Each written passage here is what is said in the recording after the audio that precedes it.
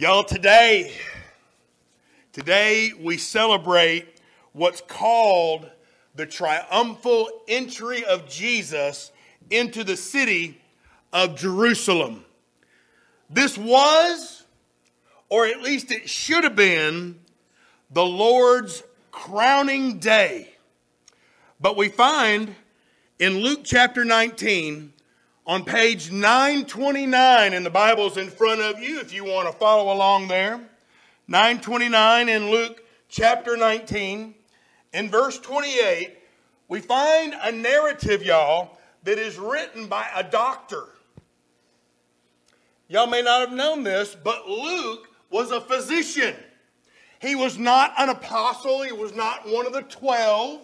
He was a doctor that set out to write a very logical and concise narrative of the life of Jesus Christ. And when Luke gets to verse 28 of chapter 19, he writes, "When Jesus said these things, he went on ahead going up to Jerusalem.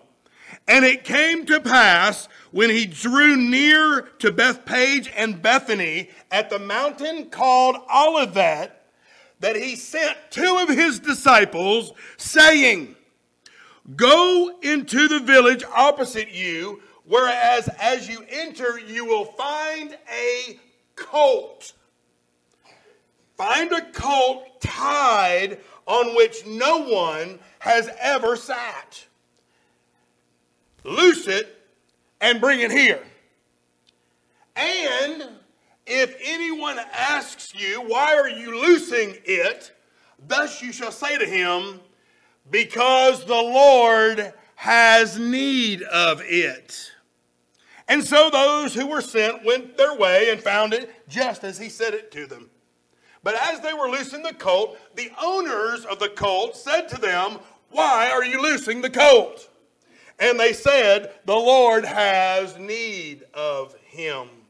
And they brought him to Jesus, threw on their own clothes on the colt, and they set Jesus on him. And as they went, many spread their clothes on the road. Then, as he was now drawing near to the descent of the mountain of Olives, a whole multitude of disciples began to rejoice and praise God with a loud voice. Are you hearing my loud voice? With a loud voice for all the mighty works that they had seen, saying, 'Blessed is the King who comes in the name of the Lord. Peace in heaven and glory to the highest.' And some of the Pharisees called out to Jesus from the crowd, 'Teacher, rebuke your disciples.' But Jesus answered and said to them, 'I tell you that if these should keep silent, the stones would immediately cry out.'" As you see, instead of this day being the crowning day of Jesus as Lord and King, it was a day where the religious leaders were hostile toward Jesus and completely rejected him as Lord and Savior of the world. In Dr. Luke's account of the Lord's entry, our attention is first drawn to the triumphant coming of Jesus Christ. As Jesus comes over the crest of Mount Olivet, the city of Jerusalem unfolds before him, and he would have seen enormous crowds in the neighborhood of 2, maybe 3 million people in the city and in the areas surrounding the city. And on this first Palm Sunday, Jesus began his final entry into Jerusalem to present himself as the Savior and the Messiah of all of Israel. And by doing so, it was like Jesus was throwing a match into a barrel of gunpowder. For within 5 days, 5 days after this, Jesus would be dead. But can I tell you that the next time he comes, Jesus is coming as the conqueror of evil and the judge of all sin. Somebody say amen. He's coming soon. And then Dr. Luke shifts gears and he indirectly points out ways that you and I should be like this humble cult of Jesus Christ. Look back again at verse 30 where Jesus said, "Go into the village opposite you, whereas you will enter and find a colt tied, on which no one has ever sat. Loose it and bring it here. And if anyone asks you, why are you loosing it? Thus you shall say to him, the Lord has need of it." And so those who were sent went their way, found it just as he said. And as they were loosing the colt, the owners of the colt said to them, "Why are you loosing the colt?" And they said, "The Lord has need of him." Then they brought him to Jesus, threw their own clothes on the colt, and they set Jesus on him. Now, the Lord sent 2 of his disciples into town to bring this animal to Jesus. Now, oddly enough, a donkey's colt is a lot like me and you. Somebody say amen. Now, I ain't calling no names here, okay? But let me tell you a little bit about a colt. A donkey's colt. A donkey can be awfully hard-headed. Anybody here hard-headed besides me? Thank you, Cheyenne. Thank you, Logan. Good deal. Thank you, Jerry. Thank you, Brett. Thank you. I know Cooper is. Amen. Hallelujah. Amen. I see you, Liam. We're all a little bit hard-headed. It's just a matter to what degree, right? We're hard-headed, but a donkey can also be awfully stiff-necked. What does stiff-necked mean? Stiff-necked means I'm going to do it my way. Nobody's going to tell me how to do things. I'm going to do it my way. But a donkey can also be very self-centered. It wants what it wants. We're just like a donkey's colt in many ways. But the first thing that we notice, what Dr. Luke says, is that this colt had to be redeemed. This colt had to be sought by the disciples, had to be bought in whatever shape, form, or fashion, and then it had to be brought to Jesus, much in the same way that lost sinners come to Christ. Consider this. Jesus sent his disciples to do what? To make more disciples. For centuries, y'all, that's the way it's been. That's why we focus on things like the Lottie Moon Christmas offering and the Annie offering, right? Because God sends his disciples to make more disciples. If God didn't want you here making more disciples, do you know where you would be? You would be in heaven already. Amen? But the reason that you're still here is because you are a disciple of Jesus Christ and you are called by him to make more disciples. Okay? That is your high and holy calling as a Christian. That supports the idea that in order to make a disciple, you first got to be one. Amen? That should be very piercing because as we look in the mirror, we need to ask ourselves, are you a disciple? Because you can't make one if you ain't one. Amen? We need to understand that's exactly the way that Jesus outlined in his plan. When we humble ourselves in obedience to Christ, we too, like this colt, can be redeemed. We can be saved from the awful penalty of sin. We can be raised to new life in Christ, and we can be used then for the glory of God. We can make more disciples for the glory of God. But not only did this colt have to be redeemed, we also find that this colt also had to be released. You remember that colt was tied to a post. That colt was very much alive. But that colt had no freedom. Tied to a post, alive, yes, but no freedom. And when the Lord's servants challenged their owners about loosing this colt, they simply responded by saying, "The Lord has need of it." Can I tell you this morning that Jesus has redeemed you? He has released you. Why? Because he has need of you. Jesus has need of you. When Jesus saved you, and when he gave you freedom from all your sins, he did so with a great, great purpose. He had a plan. Jesus desires that every single one of you become part of what he calls his body, the church. This is the mechanism through which God takes disciples to make more disciples. This is the unit. This is the organism by which God uses to glorify himself in making more disciples. But you've seen it before. So often, people get redeemed from the penalty of sin.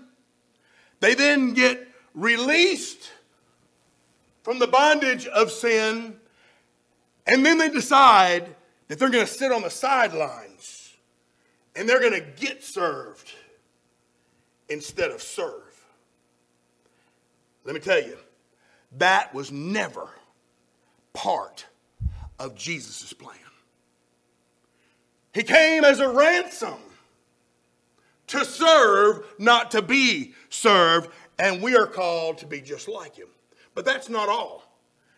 Because his disciples brought this redeemed and this newly released animal to Jesus for this reason. Here it comes. If you're ready, say amen. This animal needed to be ruled. Not just redeemed. Not just released. It needed to be ruled. This colt had not been redeemed and released to go kick up its heels and scamper around out in the meadow, free from care, free from concern. No, sir. There was a plan. On the contrary, this colt was brought under the authority of the Lord Jesus Christ, literally and figuratively, under the authority of the Lord Jesus Christ. Then the disciples put their clothes on the colt, and then they put Jesus on the colt. But notice this, that colt had to surrender its own will to Jesus Christ. That colt now went where Jesus wanted it to go. That colt now did what Jesus wanted it to do. It was under the authority, it was being ruled, if you will, by the Lord Jesus Christ. This donkey had one supreme task, and that was to lift up Jesus Christ so that everyone could see him. That is an incredibly insane picture of Christians. Because that's my job and yours. To lift up the Lord Jesus so that everybody can see him. Get this.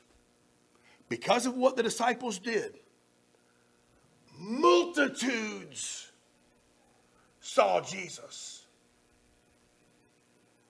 Had he not been on the colt, he would have just been another faceless person in the crowd. But he was lifted up. And the multitude saw Jesus. They lifted him up, whereby Jesus could finally say, I am your king. I want to redeem you. I want to release you. And I want to rule over you with loving care and concern.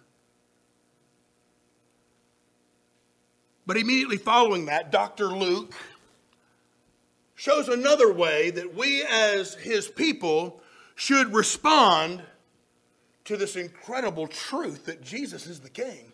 And that is through the praise chorus for Christ. Going back to verse 36, As Jesus went, many spread their clothes on the road. Then, as he was now drawing near to the descent of the Mount of Olives, the whole multitude. The word multitude brings to mind thousands. Okay? The whole multitude of the disciples began to rejoice and praise God with a loud voice for all the mighty works they had seen Jesus do. And they said, "Blessed is the King who comes in the name of the Lord. Peace in heaven and glory in the highest." I believe that those thousands, those multitudes, they started putting two and two together.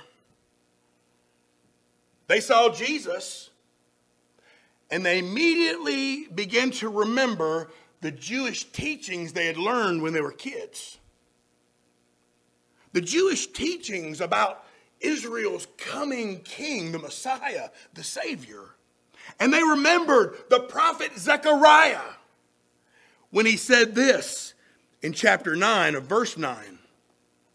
Zechariah said, "Rejoice greatly, O daughter of Zion." Just another name for Jerusalem.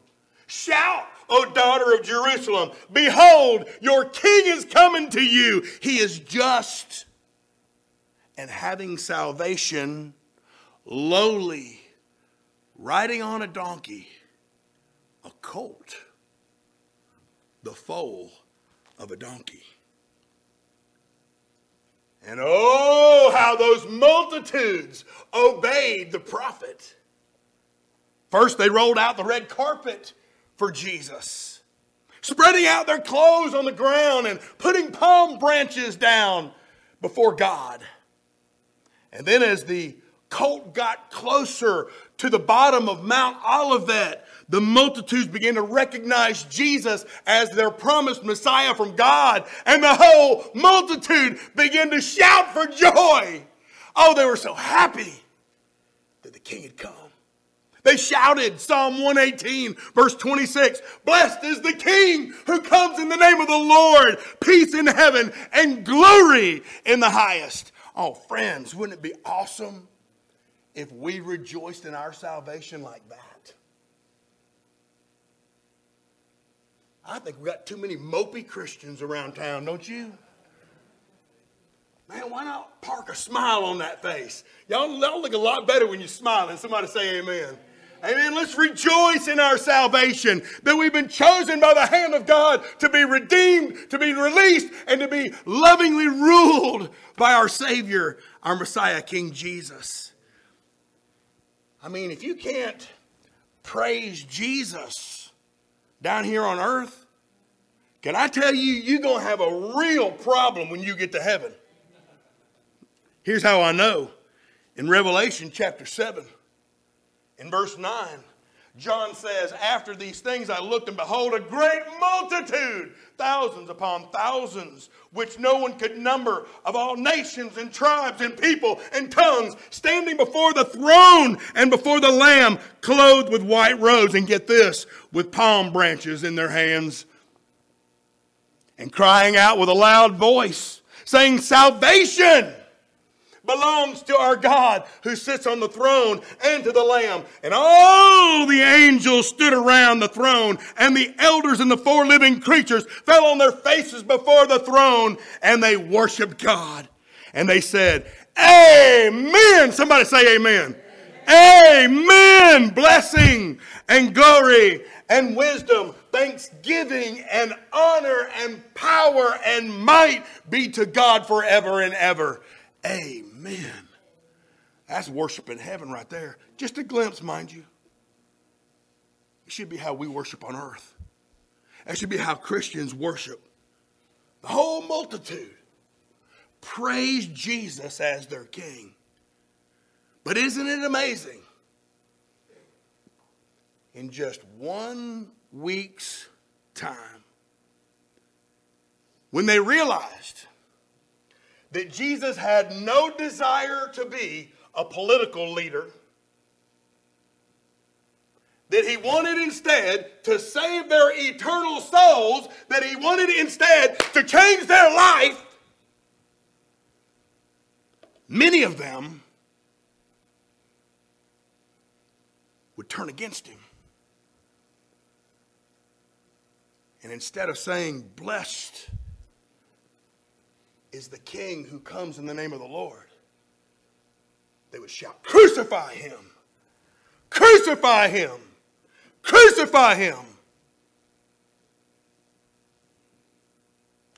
But finally, Dr. Luke addresses these ignorant critics of Jesus. Take a peek again at verse 39. Then some of the Pharisees, that's the critics, some of the Pharisees called to him from the crowd, Teacher, rebuke your disciples. Tell them to shut up. But Jesus answered and said to them, I tell you that if these should keep silent, the stones would immediately cry out. See, these religious leaders thought the crowd was being sacrilegious. They thought the crowd was being blasphemous, ungodly. And by the way, they were the ones that were going to declare a new king when he came. And nobody was going to circumvent, nobody was going to challenge their authority. Much less an itinerant preacher on the back of a donkey's colt. And so they told Jesus, Jesus, keep your people quiet. But Jesus said, if my people were to quit joyfully praising God, what would happen? The rocks would cry out. The rocks would cry out. The rocks would cry out. Verse 40 is one of my favorite verses in the Bible. I tell you, if my people were to keep silent, the rocks would cry out in praise to God. The New Living Translation says it this way. If my disciples keep quiet, the stones alongside the road would burst into cheers. The Message translation says, if my followers were to keep quiet, the stones will shout praises for them. You may remember what Brother Howe said last week. He said, are we going to let rocks do our job? Are we going to let rocks do our job? I don't want to have Jesus having to resort to using stones for praise. No, that's my job. My job to give God praise. But it's more than a job. It's also a privilege. It's a privilege as one of his own to give him and offer him praise. I mean, friends, what would happen if your employer decided they were going to train AI, artificial intelligence, to do your job? By the way, that's coming. Y'all know that, right? Keep your eyes on the skies. Amen. I mean, what would happen if your company said, all you are around here really is dead weight. So we're going to hire some rocks because they're easier to deal with and they're cheaper. Amen. Will that upset you? Uh-huh. Well, if we're not doing our job, praising the Lord, that is exactly what's going to happen. Rocks are going to cry out praises to God. But I wondered, if rocks could cry out praises, what would they say? So look back in the Old Testament, back in Exodus 17, we were telling our kids not long ago that there was a day when Moses tapped on a rock and water come gushing out for the people. What would that rock say? Praise God for providing the needs of his people. In Exodus chapter 34, we read that God went up Mount Sinai and he received 10 commandments written on 2 tablets of stone. Praise you, God, for giving your people some direction. We sure do need it. In 1 Samuel 17, through the power of God, a little shepherd boy named David brought down a huge giant with 5 itty-bitty little stones. Praise you, God, for taking down the giants in our lives. Amen. In Nehemiah chapter 4, the city of Jerusalem was rebuilt with large stones. Praise you, God, for rebuilding the lives of your people. So thankful Jesus rebuilt Bill Barlow's life. In Matthew chapter 4, Satan tempted Jesus, said, turn this stone into bread. I'm so glad Jesus didn't fall for that. Praise you, God, for your sinless son. In John chapter 8, you remember the story. There was a woman caught in the act of adultery, and they said, stone her with stones. And Jesus said, let you who are without sin cast the first stone.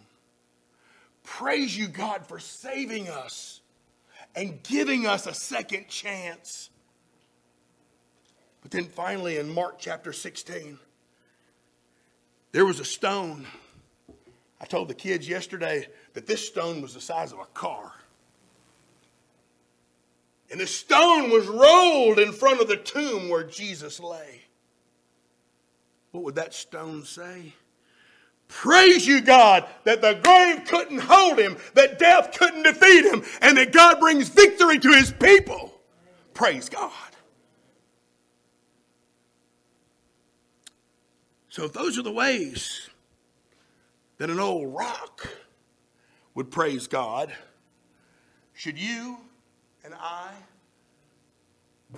do any less? I mean, if we fail to obey the Lord, if we fail to praise God, if we fail to recognize Jesus as the King of our lives, if we don't do it, who will?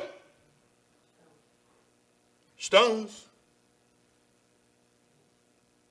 Listen, someone or something is going to worship God. You can bank on that. I'm praying, God's praying that it's you. How many days do we go through the monotony of our day without once praising God? And we're his people. Friends, just a few days after these events I've described to you, your Jesus, that's right, your Jesus was tried and crucified. I mean, the whole last week of his life was so confusing. There was praise and rejoicing by the multitude. There was teaching and encouragement by the greatest teacher the world's ever known. There was trials and lies by the Pharisees, the Sanhedrin, and all that bunch. And then there were brutal beatings and the torture that you have never known. And then there was talk.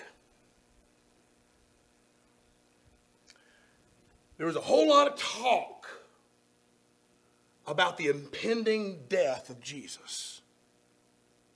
But on the Thursday night before his death, Jesus shared a very special evening with those men who were closest to him.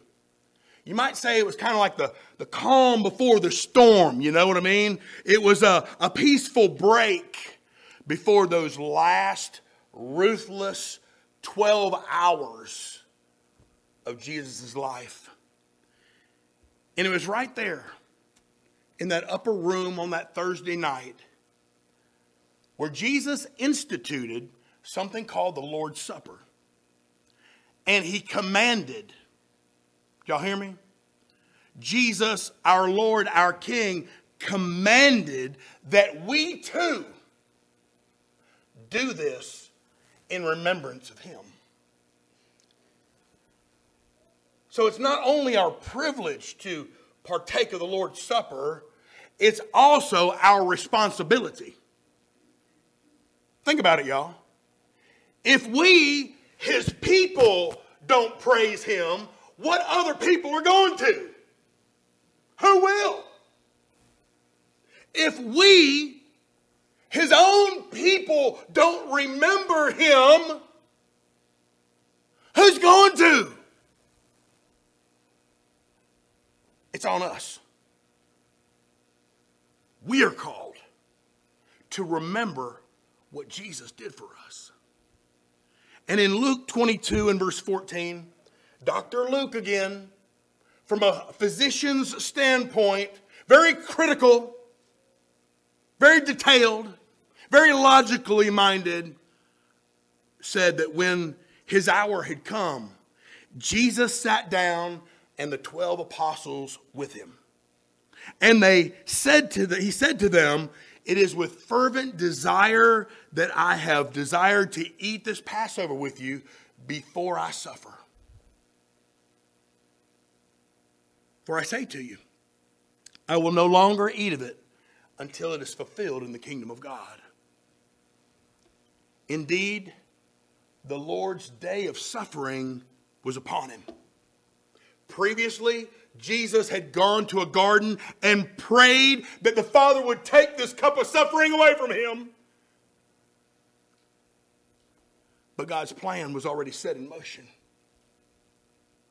God's plan was already set in motion to save the human race. And so when we observe the Lord's Supper, we do so to remember this incredible, precious gift that Jesus Christ gave to save me and you from ourselves. What did he give? His very life. His very life. And the Old Testament foretold that it was going to be that way. Isaiah said that the Lord was going to give his body for us. He said that he would be wounded for our transgressions. That the Lord would be bruised for our iniquities. That the chastisement for our peace would be upon him. But by his stripes, we would be healed. If you would, there should be some Lord's Supper portions in front of you.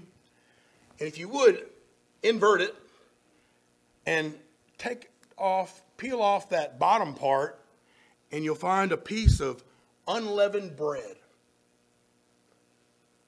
I've got plenty more up here. Is there more? Needs more? Thank you, buddy. Anybody else need one? When you've got that piece of bread, would you just lift it up so I can see that everybody got one?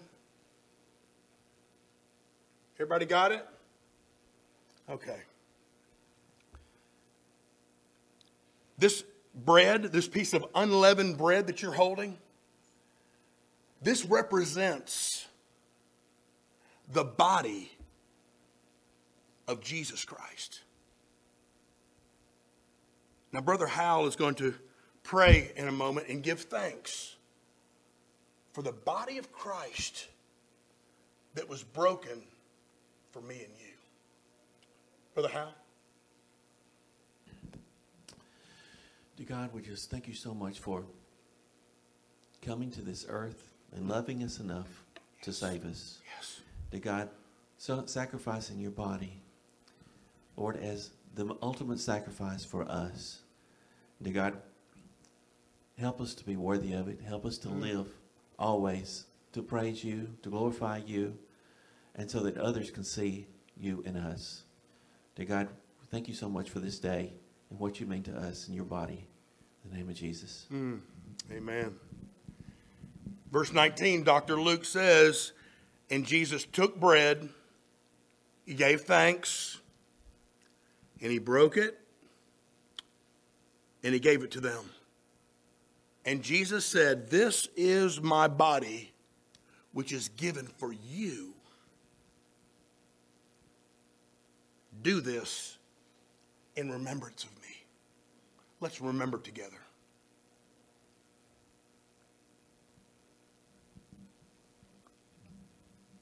Now, it's unleavened bread, so it's not supposed to taste good.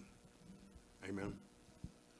Now, if you would, take your cup and peel back the other end carefully.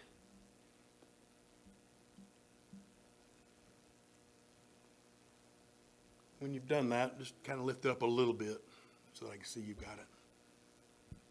Good, good, good. You know, the Bible also says that in him, meaning Jesus, we have redemption, means we're saved, through his blood. The forgiveness of sins according to the riches of his grace. So it's through the forgiveness of sin through his blood that we're saved.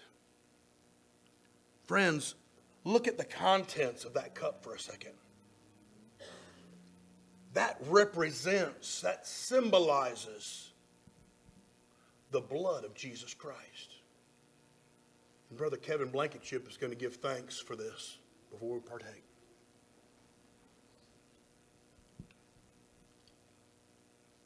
Lord, thank you. Lord, thank you for shedding the blood, Lord, that you didn't have to shed, Lord, for us. Lord, as we have seen simple cuts to our bodies, nothing compared to what you went through. And we're grateful. Lord, you did that so through you, Lord, we could see you again someday. And Lord, we thank you, and Lord, we pray, Lord, that you forgive us where we failed you. Lord, that we can observe today, Lord, to be more about you and grateful for what you've done and what you're going to do. Lord, lead us. We ask that you continue to go before us.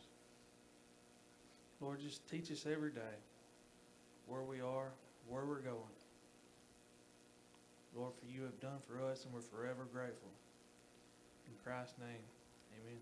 And all God's people said. In verse 20, Dr. Luke says, likewise, he also took the cup after supper, saying, this cup is the new covenant, the new promise of God in my blood, which is shed for you. Let's remember together.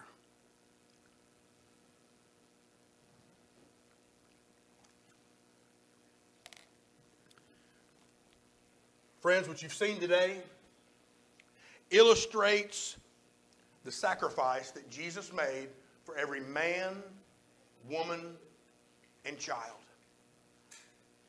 And if you can bring yourself to believe that God loves you enough that he would send his one and only son to die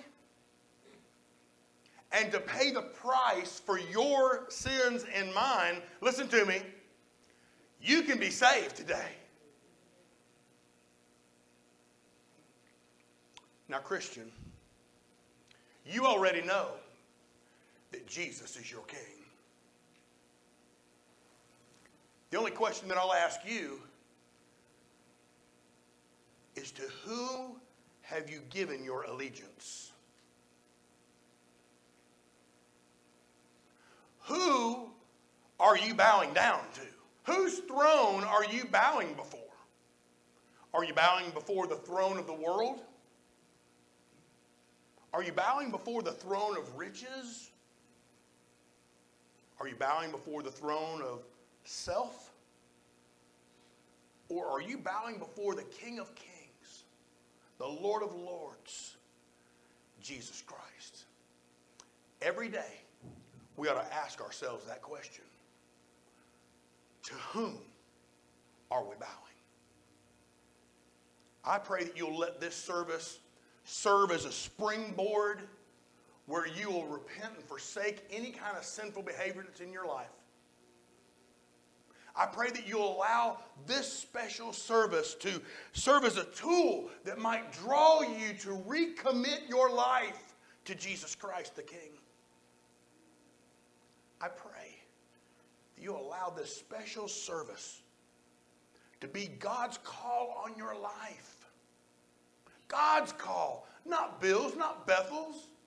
God's call on your life to join his work. While we sing, if the Lord has spoken to you, you come. Let's pray. Father God, you are the God of the universe, and you sent your Son to be our King. Why? Because we desperately needed to be redeemed. We desperately needed to be released from the bondage of sin. And Lord, we desperately needed to be ruled with the loving authority of your only begotten Son. Lord, I pray that there's one here today, one that's listening in, that has not accepted the incredibly wonderful, eternal gift of God in Jesus Christ. Lord, they don't have to let this day go by without knowing that they can have eternal hope and a place in heaven with you. Lord, let today be their day. But Father, I know personally, and I figured that many of us could also identify that we are guilty of bowing before the wrong throne. While we claim to bow before the throne of Christ, oftentimes we allow self to take his place, or riches to take his place, or worldliness to take his place. And Lord, that's not our desire. And so today we forsake that. We turn away from that. And Father, we just pray in the mighty name of Jesus that you would accept our voices of recommitment, and that, Father, we would accept your invitation to join in your work. I can't think of any more incredible way to spend a lifetime than being plugged in to the work of God on earth. Lord, however you're leading your people this morning, Father, you speak to them and help them to be obedient and faithful. And if there's a decision to be made, Lord, let it be made today, so that we go into Easter with a fresh heart, fresh minds, renewed minds, and a desire to serve you with all of our heart, with all of our soul, with all of our mind, and with all of our strength. To God be the glory. Blessed is the King who has come in the name of the Lord. Peace in heaven and glory in the highest. And all God's people said. Amen. Let's all stand.